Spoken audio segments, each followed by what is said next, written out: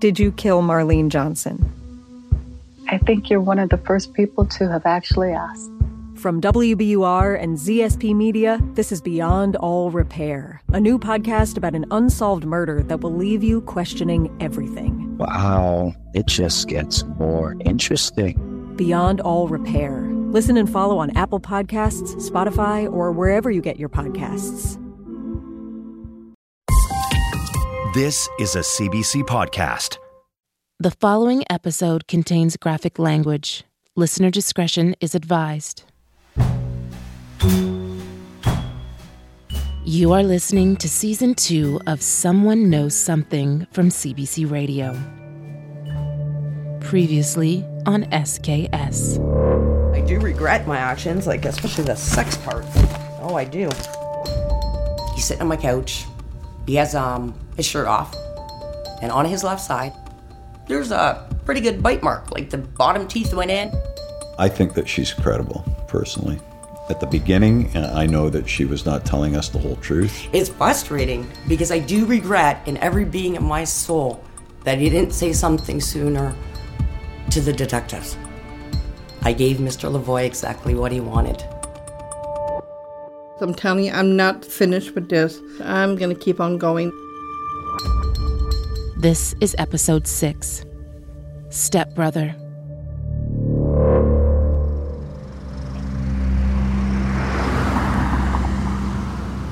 Mark. How are you? I'm good. How are you doing?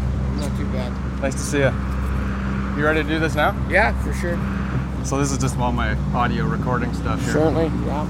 I've met Mark Dempsey behind a 2-story building with a derelict dentist office sign on the front.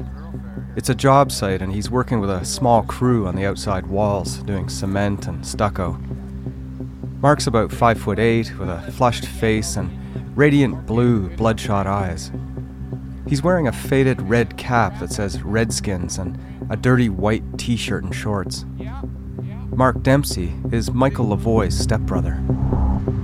Good enough, thanks, James. Just scrape that wall for me, man. Grab that scaffold for me, the green ones, okay? It's under the stairs, right? Yep. Thanks, man. Great. So you guys are working inside somewhere here? No, I'm working on the exterior of the building there. A stucco guy, right? Exterior wall system expert. Yeah. I do exterior wall systems. I've been doing it for 27 years. Before doing 27 years as a plasterer, Mark did 3 years in jail. And he's got a fairly florid way of speaking, so if you're hesitant about cursing on the airwaves, you might want to turn down the volume. What jail were you in? Not the Don jail. Every jail. The 3-year... I've been in Regina, friggin' Sudbury, Sault Ste. Marie, Mimico, the East, the West, the Don. Yeah, the Don's my favorite jail, though. Why? Right? It was okay. Yeah. I did 3.5 years in jail, right? But, I made sure I quit that shit. And, I've been doing this stuff for 27 years now.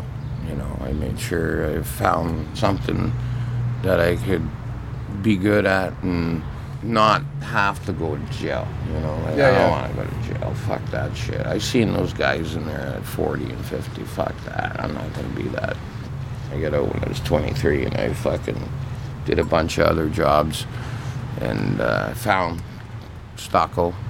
And I've been sticking at it for 27 years now. And, that's my mandate in life right now. It's a tough job, but somebody's got to do it. Oh, he's got so much fucking work to do. It's just never ending. Never ending. Despite being so busy, Mark's agreed to take a break from stuccoing on this hottest of summer days to chat with me about his stepbrother, Mike Lavoie. How do you know Mike? My dad married his mom. Me and Mike were really tight.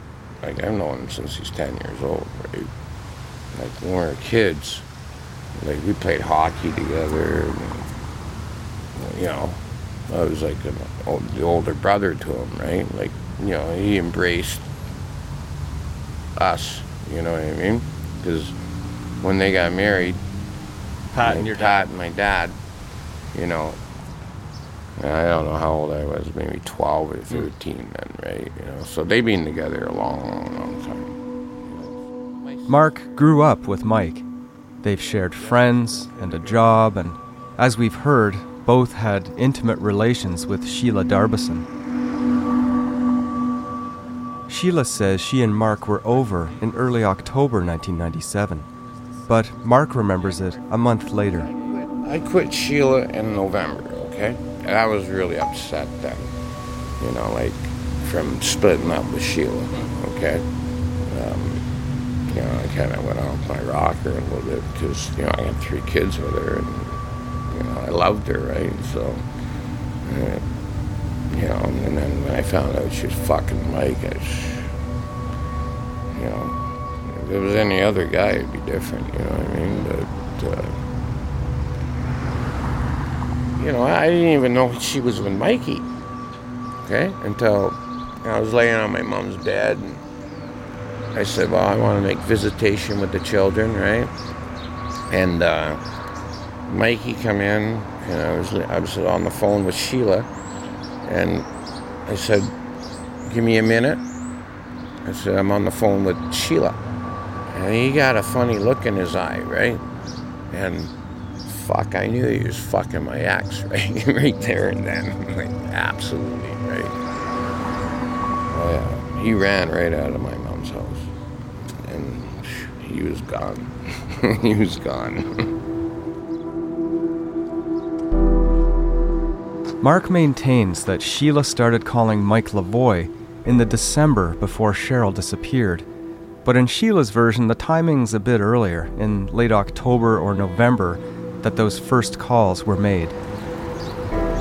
Sheila started calling Mike in December. Yeah, in December that year. December that Cheryl disappeared. And she was driving down there and fucking putting notes in his door, my dad's door, where Mike lived right at that time, right?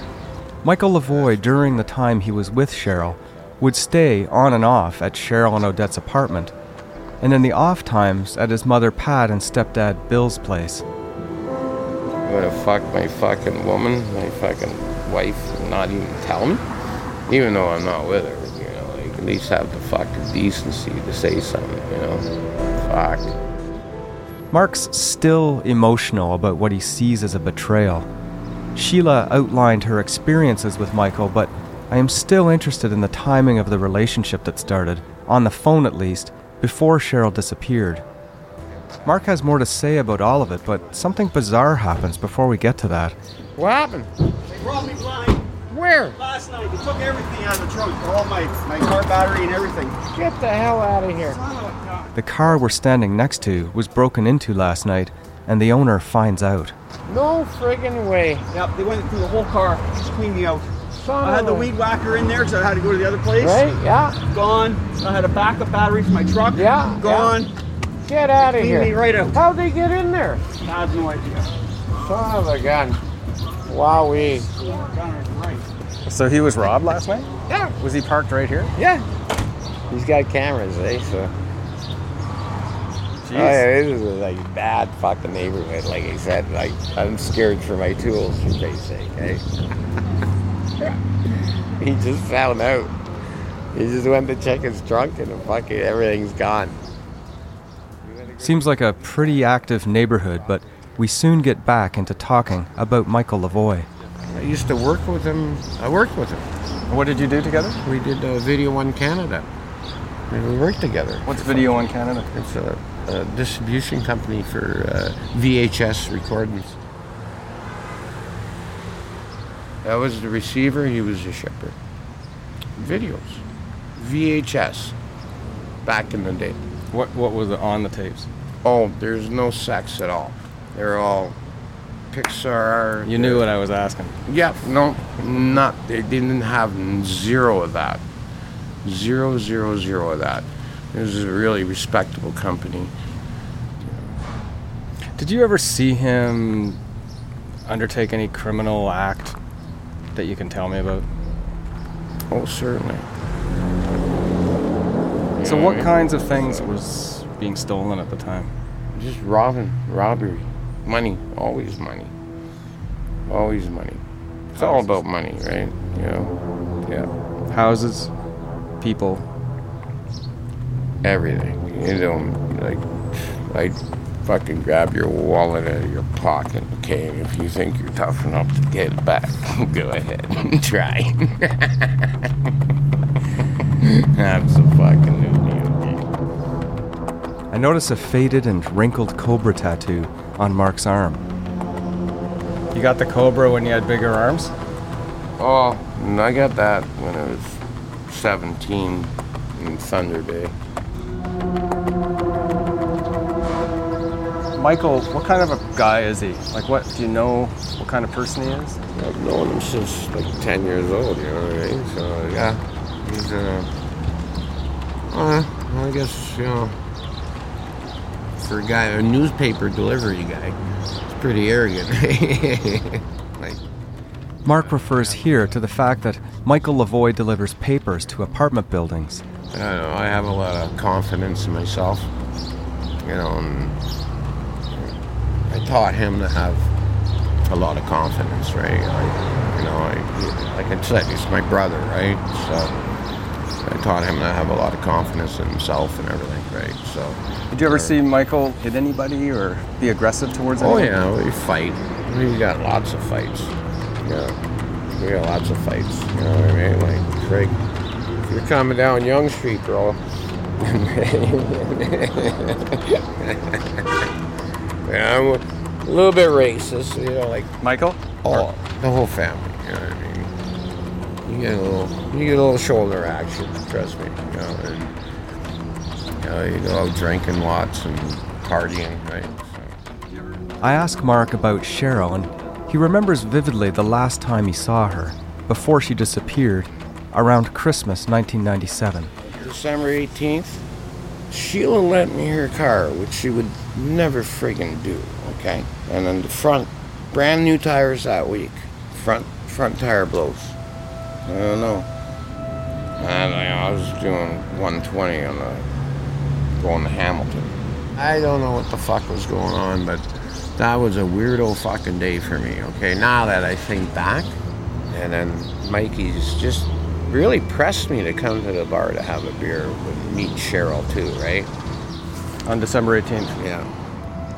You know, Mikey's like, come to this bar, and he brought Cheryl there too, right?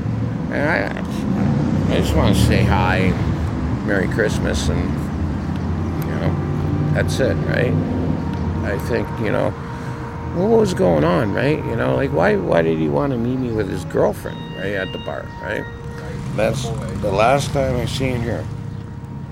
And then I seen the thing on CHCH TV, right? Which was what? When he proposed to her, right? You saw that come out live on TV? Not live. I seen it the next day or something like that, yeah. But I seen that on the TV, right? Well, oh, right on, right? And then all of a sudden you get reports that she's not around no more, right?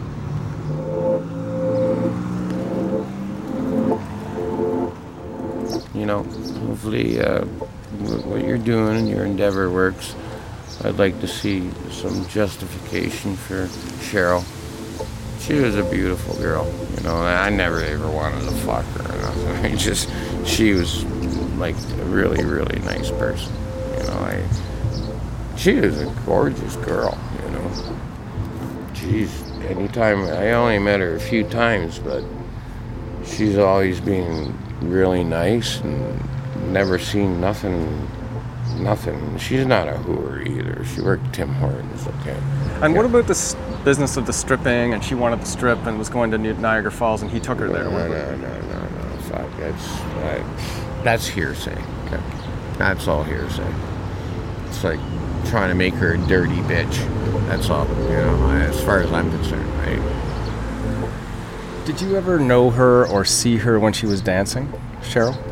I've never known of her to be a dancer, okay? You got a job at Tim Hortons, you know, you get a boyfriend that is controlling, okay? How are you going to be a dancer? I've never heard of Mike ever being, you know, being in a strip bar or nothing like that. So I think that's all bullshit.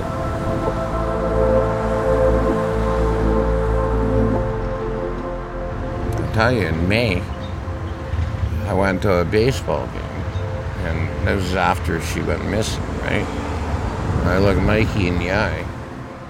It's important to remember that Michael Lavoie has always maintained that he had nothing to do with the disappearance of Cheryl Shepard. Mark and others who were close to Michael Lavoie often refer to him as Mikey. You went with Michael? And my dad, yeah. My dad and Mike come from Hamilton. I met him at the Sky Dome. And I looked him in the eye and I said, I know she's missing, right? Probably murdered, right? And I asked him, I said, did you do it? Right? And he gave me, trust me, we worked together many years, right? At Video One Canada and stuff like that. And he gave me the look and I was like, oh yeah, he did it.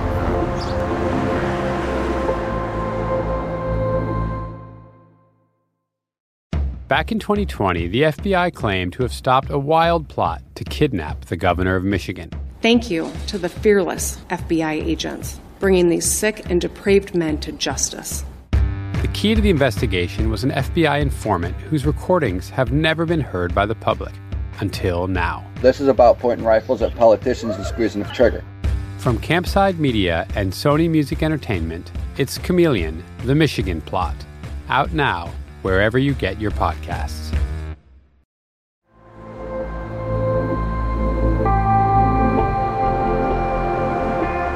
So when you asked Michael that question, how did you say it? Did you say, did you do it? Or did you say, did you kill Cheryl Shepard? No, I didn't say it like that. I just said, did you do it? That's all. I don't have to. We can read each other. I've known him since he's 10, right? So, we can read each other pretty good, right? I asked him if he did it. Yeah, right. Right. And he just looked at me, and that meant yes. In my brain, anyways. In my brain, it meant yes, okay? Without a doubt in my mind, okay?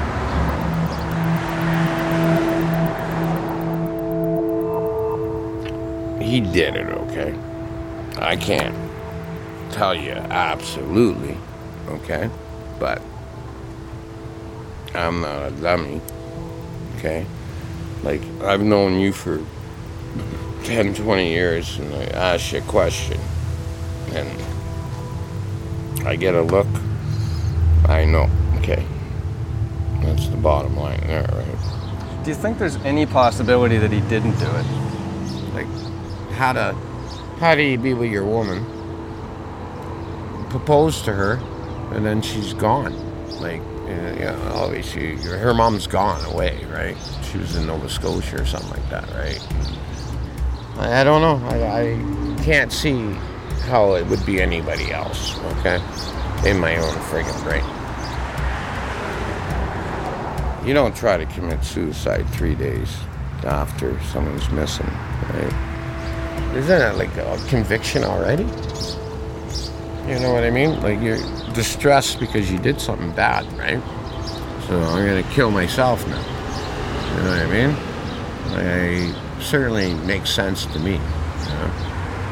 Abso-fucking-lutely, right? You understand? Did you ever have any questions about the police investigation? Like, did you ever wonder what they could have done differently, or?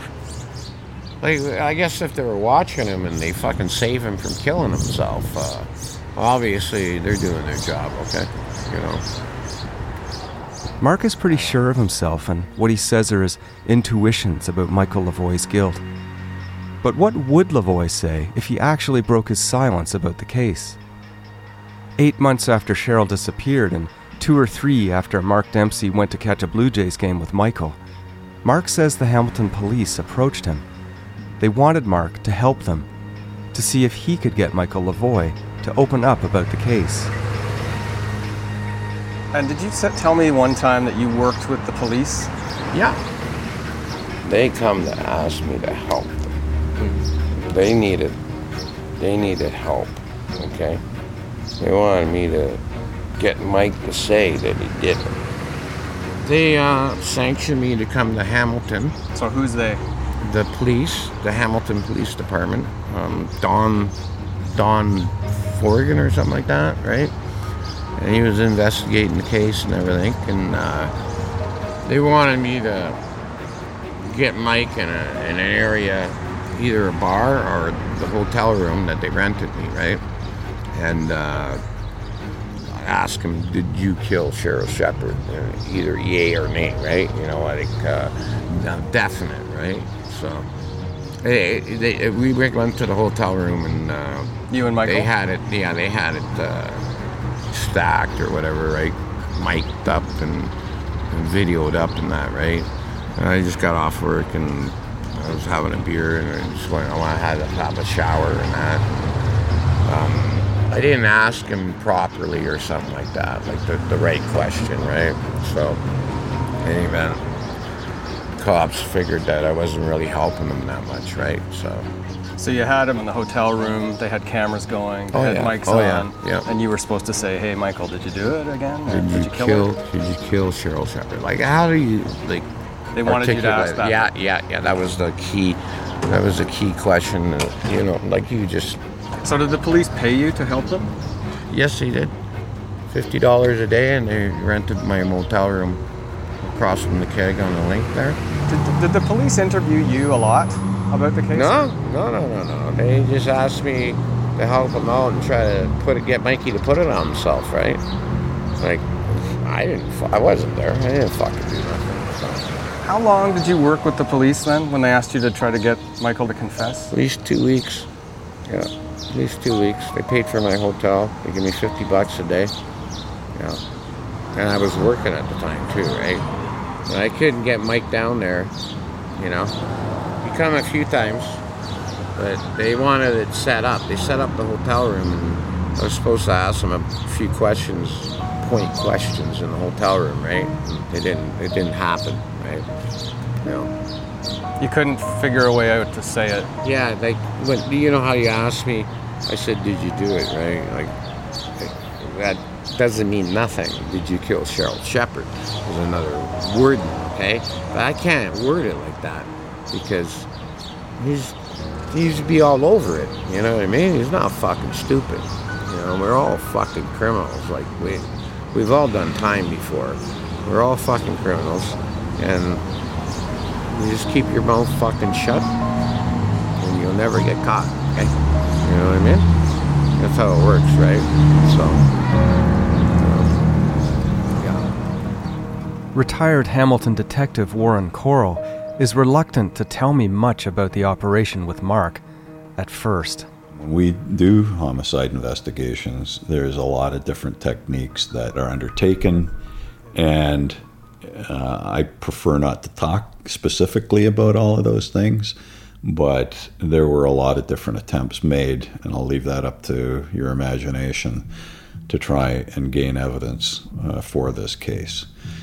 And people who we thought were genuine and helping us out let us down at different moments, and it was extremely frustrating. And Corll eventually shares his theory about why this particular sting operation didn't go anywhere. So for the Mark thing, if we choose to use what he says, he basically says that he couldn't bring himself to say, did you do it, Mike, in the way that he was supposed to say it. But you are suggesting that he wasn't helpful before that. In a roundabout way, I think Mark let Mike know that he was talking to the police. And that's why it didn't pan out. He telegraphed it somehow. He did. I think he blatantly told them. Okay. Generally, a person who has not committed a crime comes forward and assists the police. And, Mike was known to the police, but he was, certainly not some hardened criminal that we would typically have people clam up on.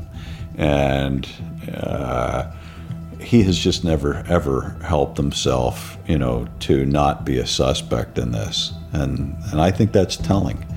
And until that is done, I believe that he will continue to be number one suspect in this matter. I think Mike can tell us a lot of different things if he really wanted to.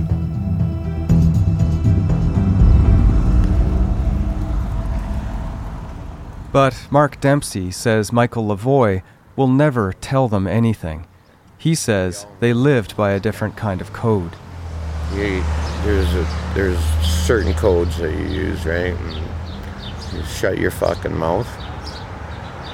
That's it, right? You don't put it on yourself, right? So it's just the way it goes. As far as I'm concerned, when they find the body, then maybe you might get some kind of something, okay? Like, I don't know what, but he'll never put it on himself, okay? He'll never ever put it on himself, okay? Right? Now, we all know the criminal law too well, okay? So it's not a way of life for me no more, okay? But when I was younger, you know what I mean? You're not a rat. You can't be a rat. You know what I mean? Or you're gonna get knocked out. What was your conviction, if you don't mind me asking, when you were 18? Oh, that was for assault.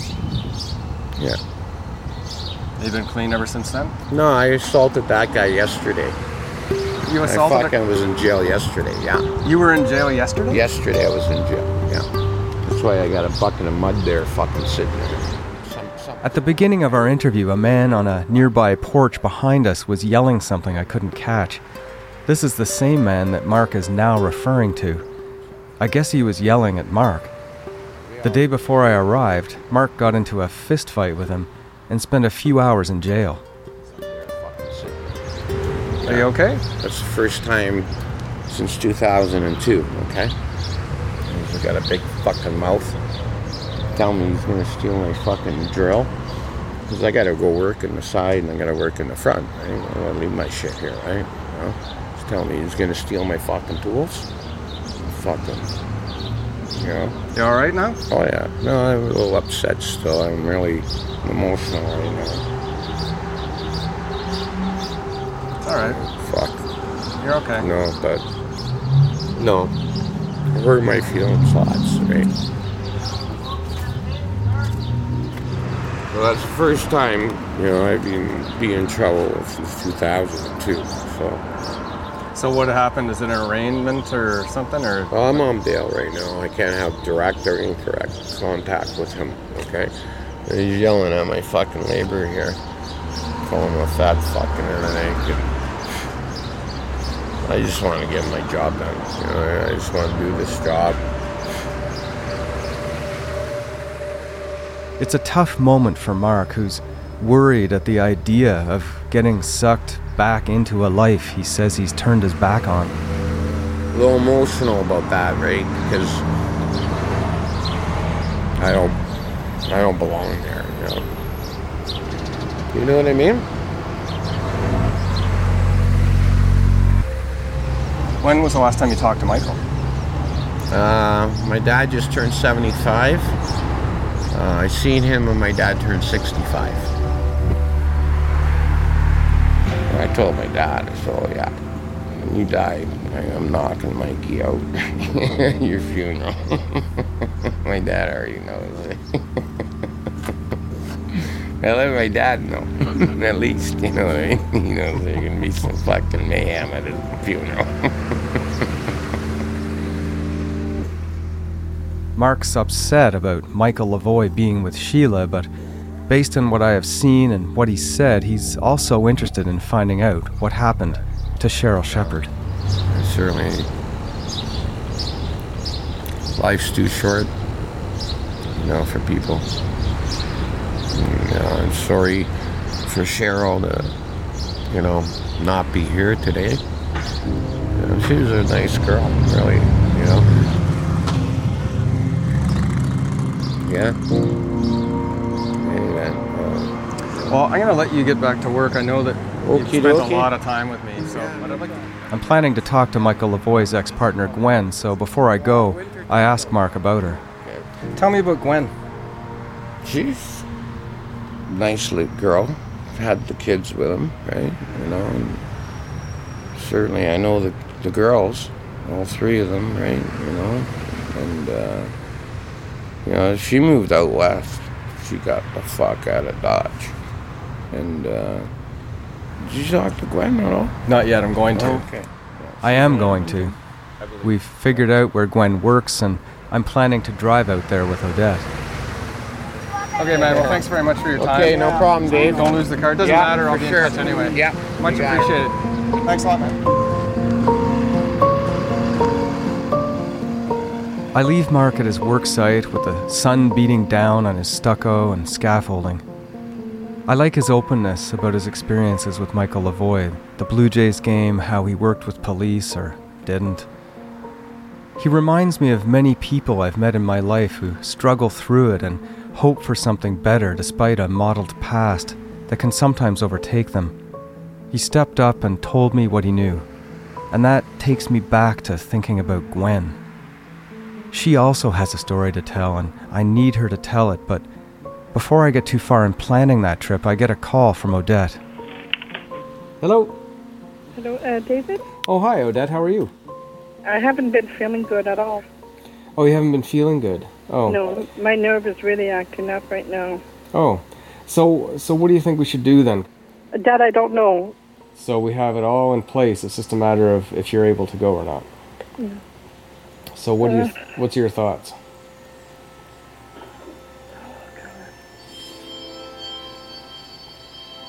Odette says her nerves are frayed and that she can't go on the trip after all. So I'll be hitting the road myself, off to cross the country, to see if I can talk to Gwen, one of the key people in Michael Lavoie's life and whose children were with Michael across that weekend in early January 1998, when Cheryl disappeared.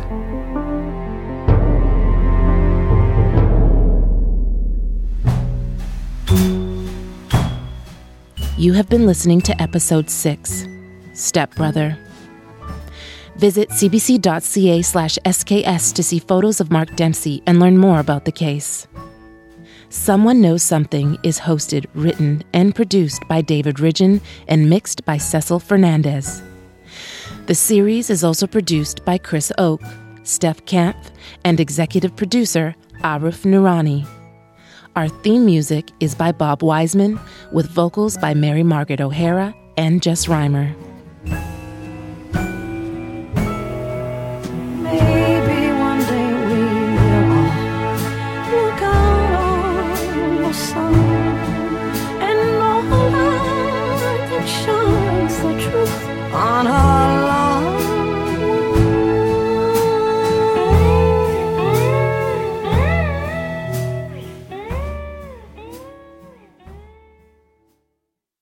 For more CBC podcasts, go to cbc.ca/podcasts.